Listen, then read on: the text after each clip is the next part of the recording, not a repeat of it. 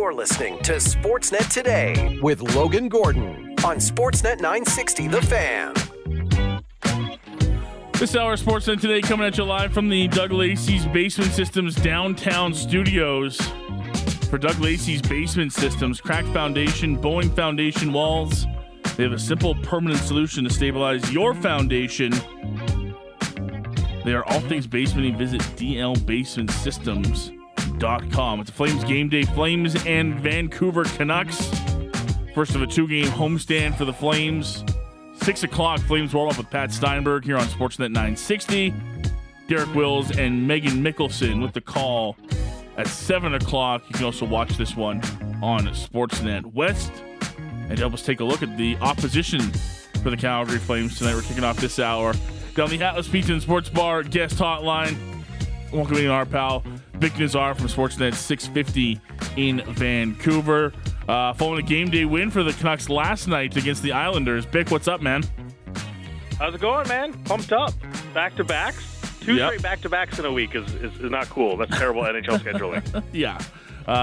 Road back-to-backs for the Canucks, too. They got a little travel mixed in there. But emotional night last night. I wasn't sure during all the discourse over Twitter what exactly to expect with Bo Horvat coming back to Vancouver, but he sure seemed to show the emotion that I think a lot of fans were grateful for, and even more important for Canucks fans, they picked up the win.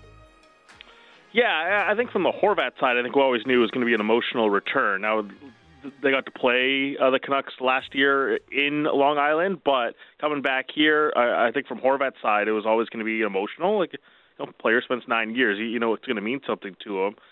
But given what was said in New York in April, there was some concern maybe it would be a frosty return, and there was early boos, but I think fans just kind of put up to say you're not allowed to say that. And we still respect that you're here for 9 years. And as soon as the video tribute went, like the boost slowly faded away through that course of that first period. It was like, okay, we said our piece. We appreciate what you did here. Here's your applause, and let's get on with the game. And it was very much about, for both teams, it wasn't about Bo Horvat last night, even though he was part of the story, but for where both teams are in their positions. Like the Islanders need to get wins, and the Canucks just keep rolling. Would you have imagined the return for Bo Horvat looking like it did now, where the Islanders are kind of scuffling and all of a sudden the Canucks are on top of the Western Conference as we walk into this matchup with Calgary tonight? I could have imagined the Islanders side. Like if you told me both teams were 500, I could have pictured that. If you told me the Canucks had a chance to go for first place in the West, not a prayer at all. It's mind-boggling, man. Like every day it changes the conversation for us over here, because it's like, okay, yeah, they're kind of good, but just wait. And now they're 25 points in 16 games, and there's this demand of like, all right, push the button. They're good now. And I'm still holding true to like November 22nd they play Colorado. I think they play the Vegas Golden Knights on the 30th. So I'm still kind of holding onto the bag late. I'm fine to be late to the party on this one, but it's changing game by game because they're just not picking up losses. Ryan Huska said today when asked to evaluate the Vancouver Canucks, they said they don't give you a lot of time and space. They're a very offensive-minded team, a team that takes advantage of their opportunities, and I guess that's a pretty fair assessment knowing that we're walking into play today, Bick, with 3 Vancouver Canucks tied atop the NHL's point standings. What has worked so well for this group under Rick Tocchet this year and got them off to this historic start in your mind? Name any passage of play, like any generic passage of play, and it has seemingly worked for Rick Tocchet. You want the back pressure to be better? It's been there. You want the power play to be better? They've instituted this new, movement style, motion style power play. It's working. You'll find JT Miller all over the ice. He's not just shackled to that left wall. He can go down low on both sides of the net. He can come up high. Pedersen's coming up high. He's not shooting as much recently. Maybe there's something bothering him with an upper body injury, but there's so much movement on that power play, and it's working. The PK, it looks structurally sounder, and Rick Tocchet has harped on it that, based on the stats where they were last year, like just over 70%, And this year, they're sitting at 75%. It doesn't look like a big gap, but Rick Tocchet has harped on over and over. It's like, hey, we like it. It just feels like we've had some bad luck, and maybe we'll start getting to a more natural number. But the big thing is, I think for Calgary fans that may have watched the Canucks last year and see them tonight, there's a certain renewed commitment from the players. And that to me is the big thing outside of just a tactical thing is apparently a Leopard can change their spots. And it's wild to see a committed JT Miller playing as ferocious as he is, in the face of the opposition's best players. Last night against Horvat, the shot metrics looked a certain way in favor of Horvat, and it hasn't happened that much for opposition's best lines. And the thing is, even with the Corsi clearly favoring the Islanders in the Barzal line, it didn't result in a lot of high danger chances. There was the one, obviously, where Horvat converts, but that was really about it. Adversity doesn't seem to bother this team as well. They got down 3-1 in that game last night, and hearing from Quinn Hughes and others post-game, Bick, it seems like this team has a large sense of self-belief in themselves, that they have the ability, they have the guys in that locker room that even when those situations arise, they can get out of them. And I'm not sure that's something we've always seen with this group of Canucks core players. No, that's exactly what I mean by the mentality change that we've seen from these players. And look, they haven't had to come back a whole heck of a lot. I think they've been trailing going into the second 4 times this year, and they're 1-3. Obviously, last night being the first win, but they've paced teams quite a great deal. They're 10-0 when then leading after 2, so they haven't had to come back. But I imagine it's like when you're having success, suddenly a deficit doesn't seem that big of a issue. And again, it's their star players doing it. And when you're talking about self-belief, you are looking for people to try to drag guys into the fight or push the fight. And it's been Quinn Hughes, it's been JT Miller, it's been Elias Pettersson. That's why they're atop the scoring lead at 26 points. And Quinn Hughes is on another level this year. It's been phenomenal to watch. I'm sure people have seen the stats that get tweeted out or mentioned. The numbers are on par with Bobby Orr. I'm not trying to suggest that they're similar players or anything like that, but the statistical numbers are on par with Orr, and that's mind blowing. And so when he's taking the step, now he's got to see. It's easy for players to just look at and say, that guy's going, I got to go too. And it really pushes the tempo for this team that the in-game corrections are absolutely there. Rick Tocchet mentioned it last night. He didn't have to go give some rah-rah speech after the first period. It was, hey, let's adjust a couple of things technically, and 40 minutes later, it's a tie game. They go win an OT. I'm not trying to pick holes in it. I'm just genuinely curious if any part of this in your mind is unsustainable, or if it's going to regress back to the mean. Because, look, I mean, everywhere you look, something's going right. We talked about the 3 guys on top in points. Besser's tied for the league lead with Austin Matthews and Kyle Connor with 13 goals. Philip Roenick has one of the longest point streaks of his career. Everywhere you look, something's going the right direction for the Vancouver Canucks. But is any of it in your mind coming from a stat or a perspective that they can't continue over 82 games? Is there anything like that where we're going to see this team come back to normal in your mind? All of it. Again, as I said, any passage of play is having success, but I think all of it will come back a little bit. And I think when we say regress, you expect a exact opposite reaction, right? The action has been they're shooting like crazy, and the save percentage has been awesome, and then it's going to go all the way back to Thatcher Demko is suddenly going to save 81% of shots for a month, and it'll regress, and everything will even out, and it'll be okay. I don't think that's a reality, but it'll clearly regress a little bit. A year ago, we talked about, hey, JT Miller had a 99-point season. I said, well, if he regresses 20%, that's still a large. He's still going to get 80 points, and he ended up with 82. So even if it regresses a little bit, it'll still be Thatcher Demko is still playing .915 save percentage instead of this ungodly level he's at. And the team, they're probably not going to shoot 11.5% at 5-5, but they might shoot 10%. And when you bank so many points so far this year, at 26 points so far this year, I suspect that they'll just kind of be hanging around like that 105 mark, and they can just kind of play 500 hockey the rest of the way. So, yeah, it will regress, but it's getting increasingly difficult to build a case of why they won't be having success this year.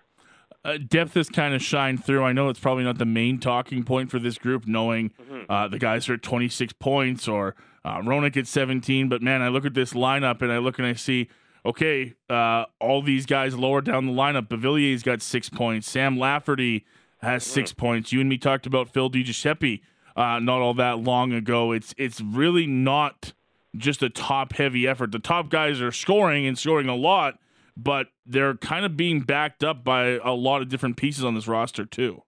Yeah, the third line is really stabilized with Connor Garland, Pius Suter, who missed the game yesterday, and Dakota Joshua. They've really kind of settled in, and recently Connor Garland's kind of put up a couple of points here, obviously on the weekend against Toronto, but they just look more stable, and they're driving the play as well on that line. I think it's a 60% expected goal share on that line, so very encouraging for that line. But as you mentioned, yeah, there's some guys scoring on the fourth line as well, but it's also like this has been the conversation a bit here of what happens when injuries happen, and now Carson Soucy takes a shot off the ankle. He's out 6 to 8 weeks, and you saw last night two D-men come into the lineup, Mark Friedman and Noah Juleson. Noah Juleson played 11:25, and Mark Friedman played 9:48. So they really leaned on Quinn Hughes, who wound up playing 29 minutes last night. That's where the depth is a bit of a concern. You want to talk about things about regressing? If one injury hit in Carson Soucy, not even to Quinn Hughes, not even to Brock Besser, to JT Miller, to Carson Soucy, and you see they had two D-men playing sub-12 minutes. What happens in the forward ranks if an injury happens? Saw Andrei Kuzmenko take a shot off the chin. If that sort of stuff creeps up, that's sort of the regression. But right now, they're getting some scoring from all over the ice. Well, why even worry about injury or anything, Bick? I can suggest to you a player here in Calgary who wears number 16, and you could just acquire him for some high draft picks or perhaps some NHL-ready prospects, and you can fill in your D depth right away. Why even worry? It's just you're Nikita Zadorov away from a Stanley Cup in Vancouver. Why not make that kind of move, Bick? Should we just hammer out the trade right now, and you Let's can send it over to Conroy, I can send it over to Alvin, and we're like, hey, we sorted it out. We might as well. I think we just save everybody a lot of time and do that. Is that like I know Dollywall and everybody over there has been big on this since his agent dropped that bomb in Toronto. Is that a fit in your mind? Is Nikita Zadorov the depth piece that this team is missing to really cement this decor in Vancouver? Okay, let me put it this way. I do not dispute the Canucks infatuation with Nikita Zadorov, right? We went through this last year with Gavrikov, and he ended up in L.A., and we sat here, it was like, where's the fit, or is it the right timeline? And the Canucks were hot after Gavrikov, and I think wanted him to get to free agency, and L.A. ultimately re-signs him.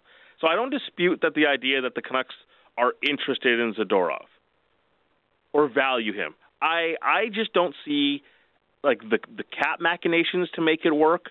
I don't understand the timing to try to make it work, because are you going to pay a premium to get a guy who's a UFA? And yeah, you can sign him and get the long-term service years, but I think it just makes more sense from Vancouver's point of view to just wait it out and see if there's an opportunity in the offseason, because they didn't push the button to go after Gavrikov like they did. So I think there's cap hurdles even before you get to a stage of, let's go out and acquire someone.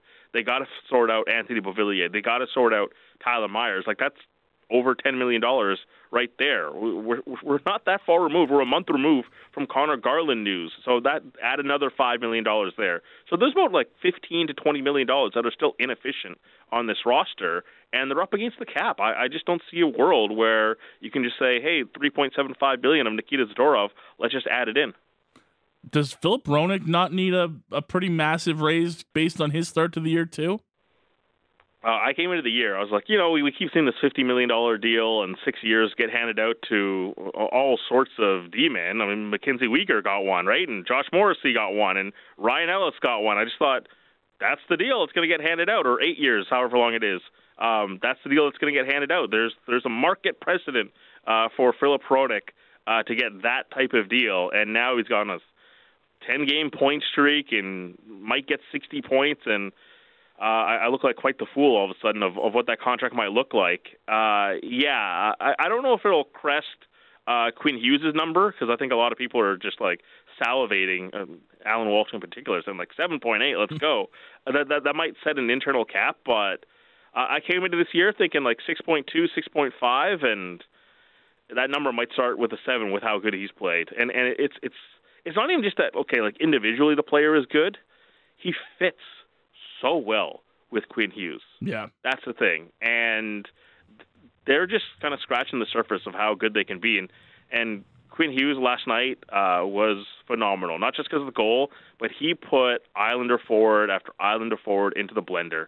They chased after him at the blue line, and it wasn't just like one move. It was he brought us a full array. So if Flames fans are looking at it tonight and saying, oh, there's Mangiapane, he's got a chance to chase down Hughes or Coleman, whoever, you'll see Quinn Hughes kind of put guys into the dust.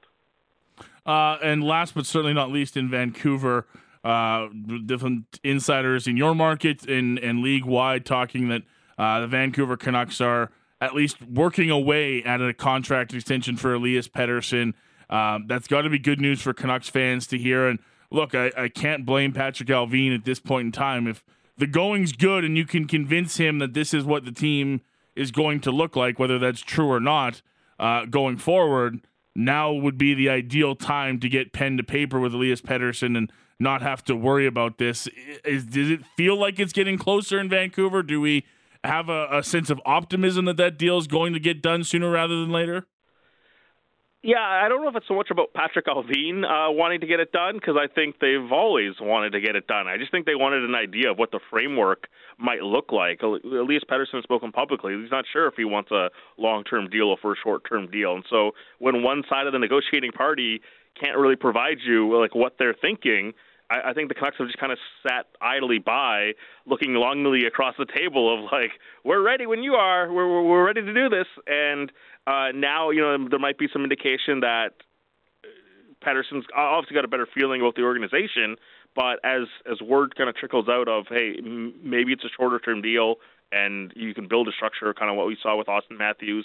But if they want to follow a model of a long-term deal, like a David Pastrnak, like that was kind of reported 3 weeks ago as well. So I think they're just looking for clarification of kind of the deal that Elias Pettersson wants. Because I don't know if the Canucks are approaching this of, hey, we can sell Elias Pettersson on whatever contract we want. The player is going to dictate a large portion of this as well. So if Pettersson wants a short-term deal, then we'll sort out a short-term deal. If he wants a long-term deal, we'll line up the 8 years. We're thrilled to do that. But I think they've been looking for the go-ahead of what type of deal the Pettersson camp wants. If you were to do a special edition of Bix Picks and put down some coin on what the deal looks like when it's all said and done, would you go over or under 3.5 years on the contract? I'll say over. But if you said 4.5, I'd be very conflicted. I think if it's a short-term deal, say 4.5 then. Yeah, if it's a short-term deal, I think it probably lines up with. Well, I guess Quinn Hughes goes to 2027, so maybe you're on something. But I would say maybe 4 is the wheelhouse, because then that would take him to 29. You can still get one more big contract. So I would be looking at 4 as the number if it's a short-term deal.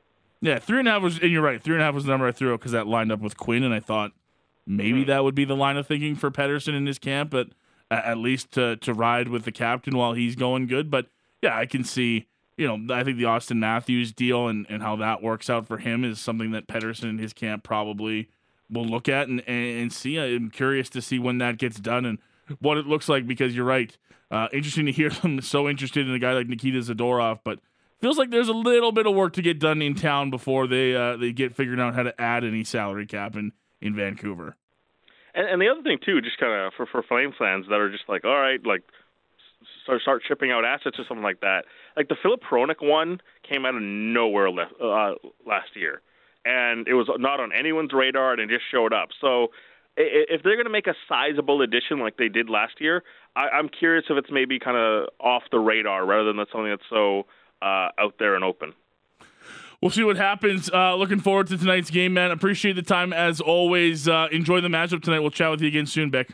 Talk soon. Thanks, pal. Bick Nazar joining us down the Atlas Pizza and Sports Bar guest hotline from Sportsnet 650 in Vancouver. Of course, covering the good times for the Vancouver Canucks to start the season. It's been a historic start for them, one of their best seasons ever, or best starts to a season ever.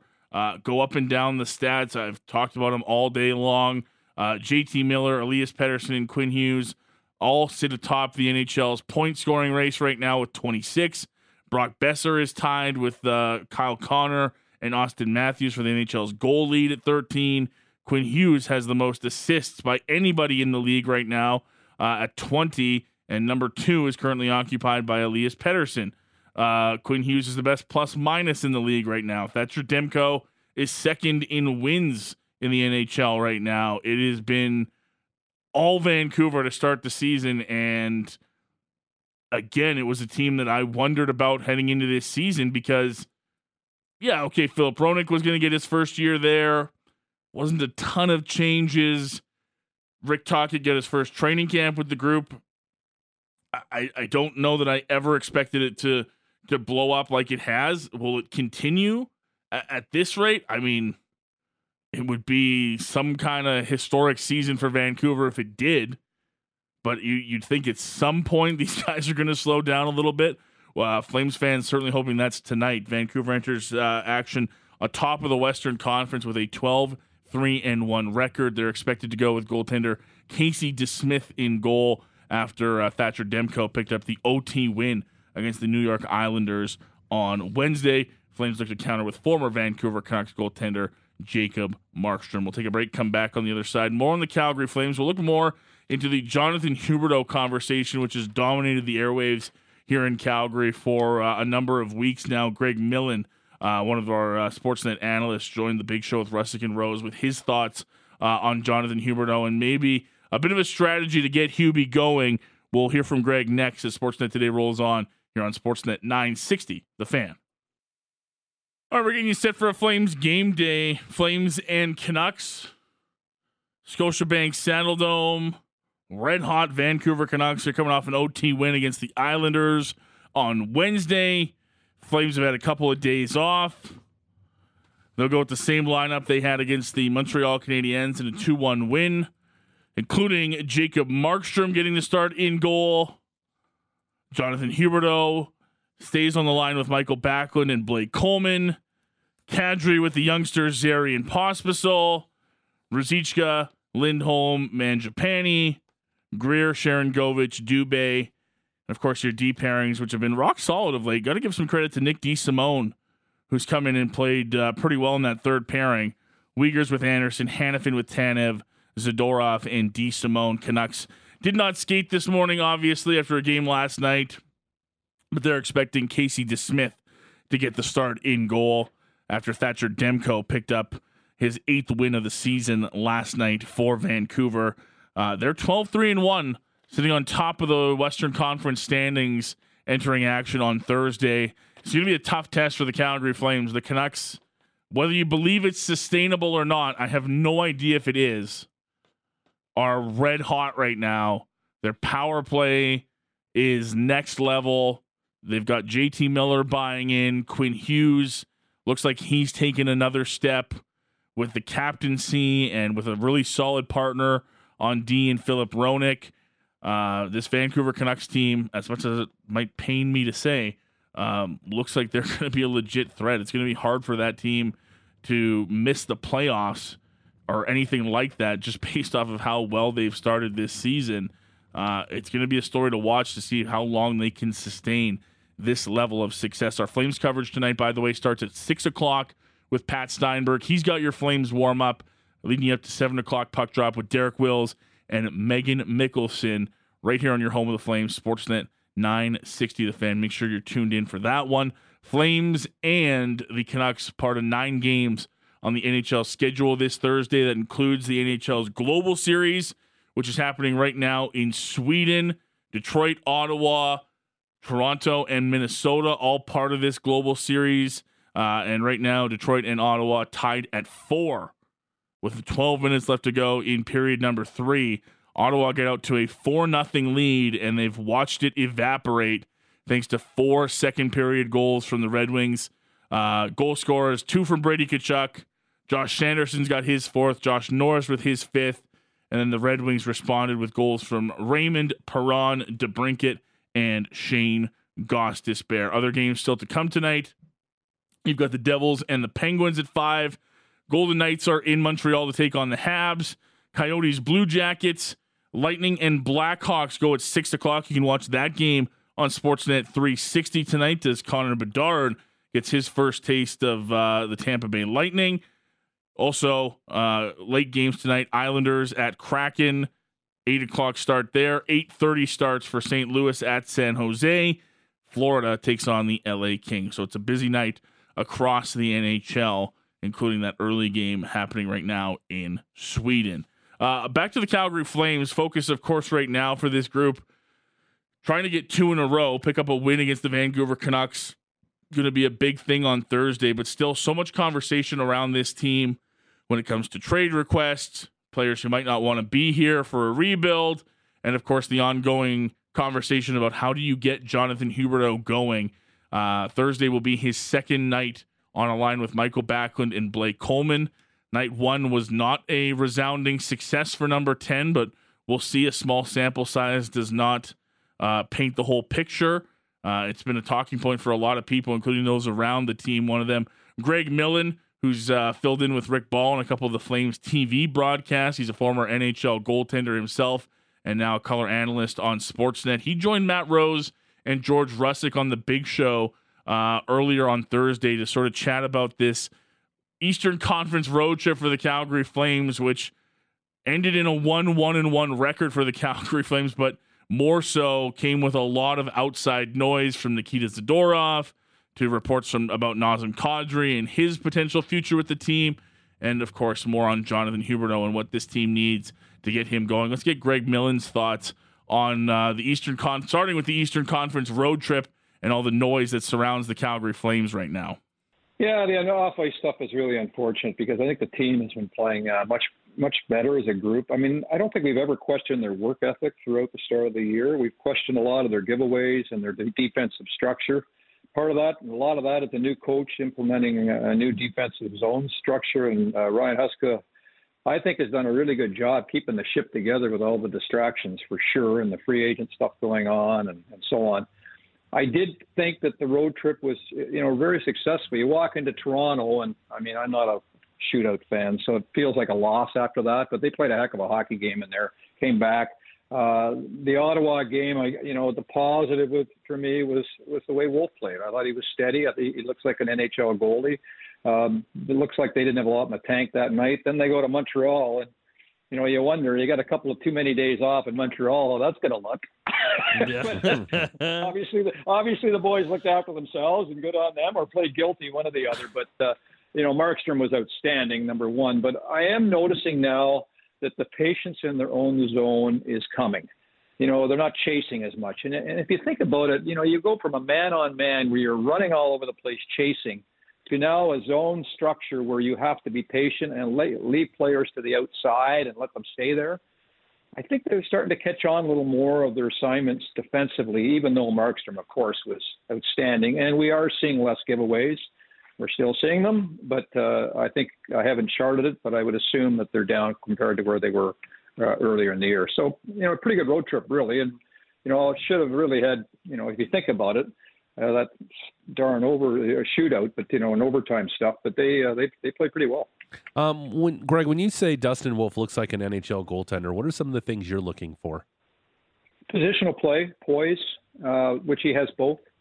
He's not a big man, so he's going to have to be almost perfect technically, and he's got the speed, so that's not an issue. And for me, so far, and again, I mean, it's you have to have a sample of work, and a couple of games isn't enough. But you like his success, you like the way he conducts himself. I don't know the young man, but apparently he's a wonderful kid with great work ethic. So he checks a lot of boxes, and I really like his control in the net, which is what he's going to have, and his anticipation as well. A little bit of hockey sense. He'll have to have that playing at his size, and so far so good. I wonder if we're going to see more instances like this past weekend where the Flames call up Dustin Wolf just to give Jacob Markstrom a little bit of a maintenance break. Did you like how that worked over the course of the 3 games over 5 days? Bringing him up, giving him an NHL game, he goes back down because he doesn't have to do waivers. Everyone gets a break. Did you like how that laid out for the goalies? Well, it's not a bad way to find out what you've got, with Dustin to begin with. And secondly, clearly, the management team has decided, and I'm sure they have numbers on this, is that Markstrom needs to play less. And, he's banged up a bit too, obviously, he had to be. But in saying that, it's almost like they have a plan. They're saying, okay, 60 is too many, 66 is too many. Maybe we need to get him into the 50 area. And he's better that way.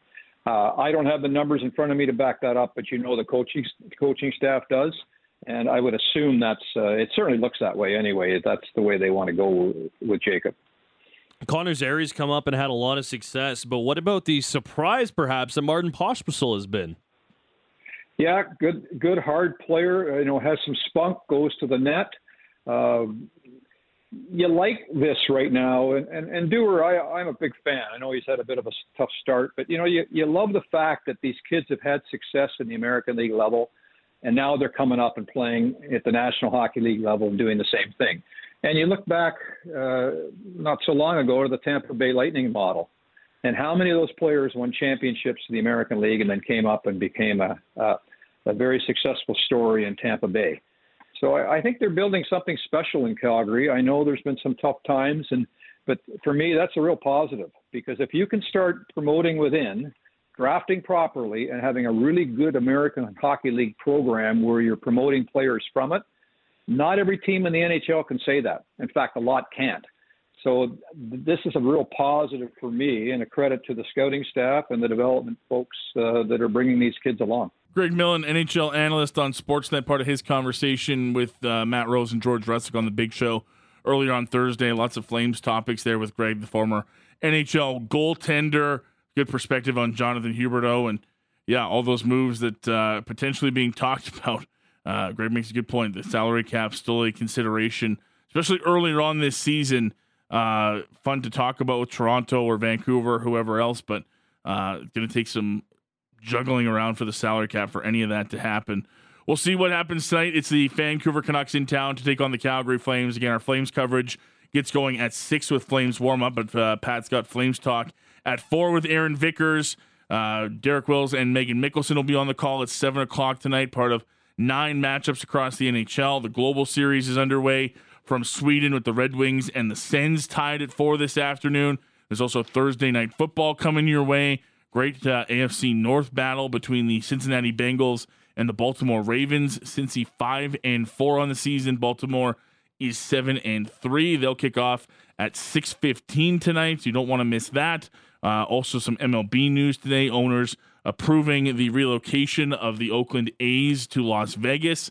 They're going to set construction and hopefully have the team in Las Vegas on a full-time basis by 2028. So next year, the last year of their lease at the Coliseum in Oakland, going to be an awkward one, knowing that the A's will not be there in the future. MLB Commissioner Rob Manfred also announcing that Atlanta will host the 2025 MLB All-Star Game. You want to watch some hockey tonight? The Flames and Canucks will be on Sportsnet West.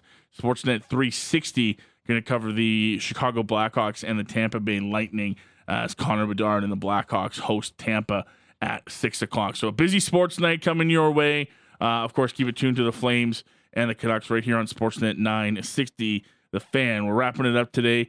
Quick thank you to both of our guests, Big Nazar, for a look at the opposition. The red-hot Vancouver Canucks in town. If you want to look at the opponent tonight for the Calgary Flames, check out our conversation with Bick earlier today.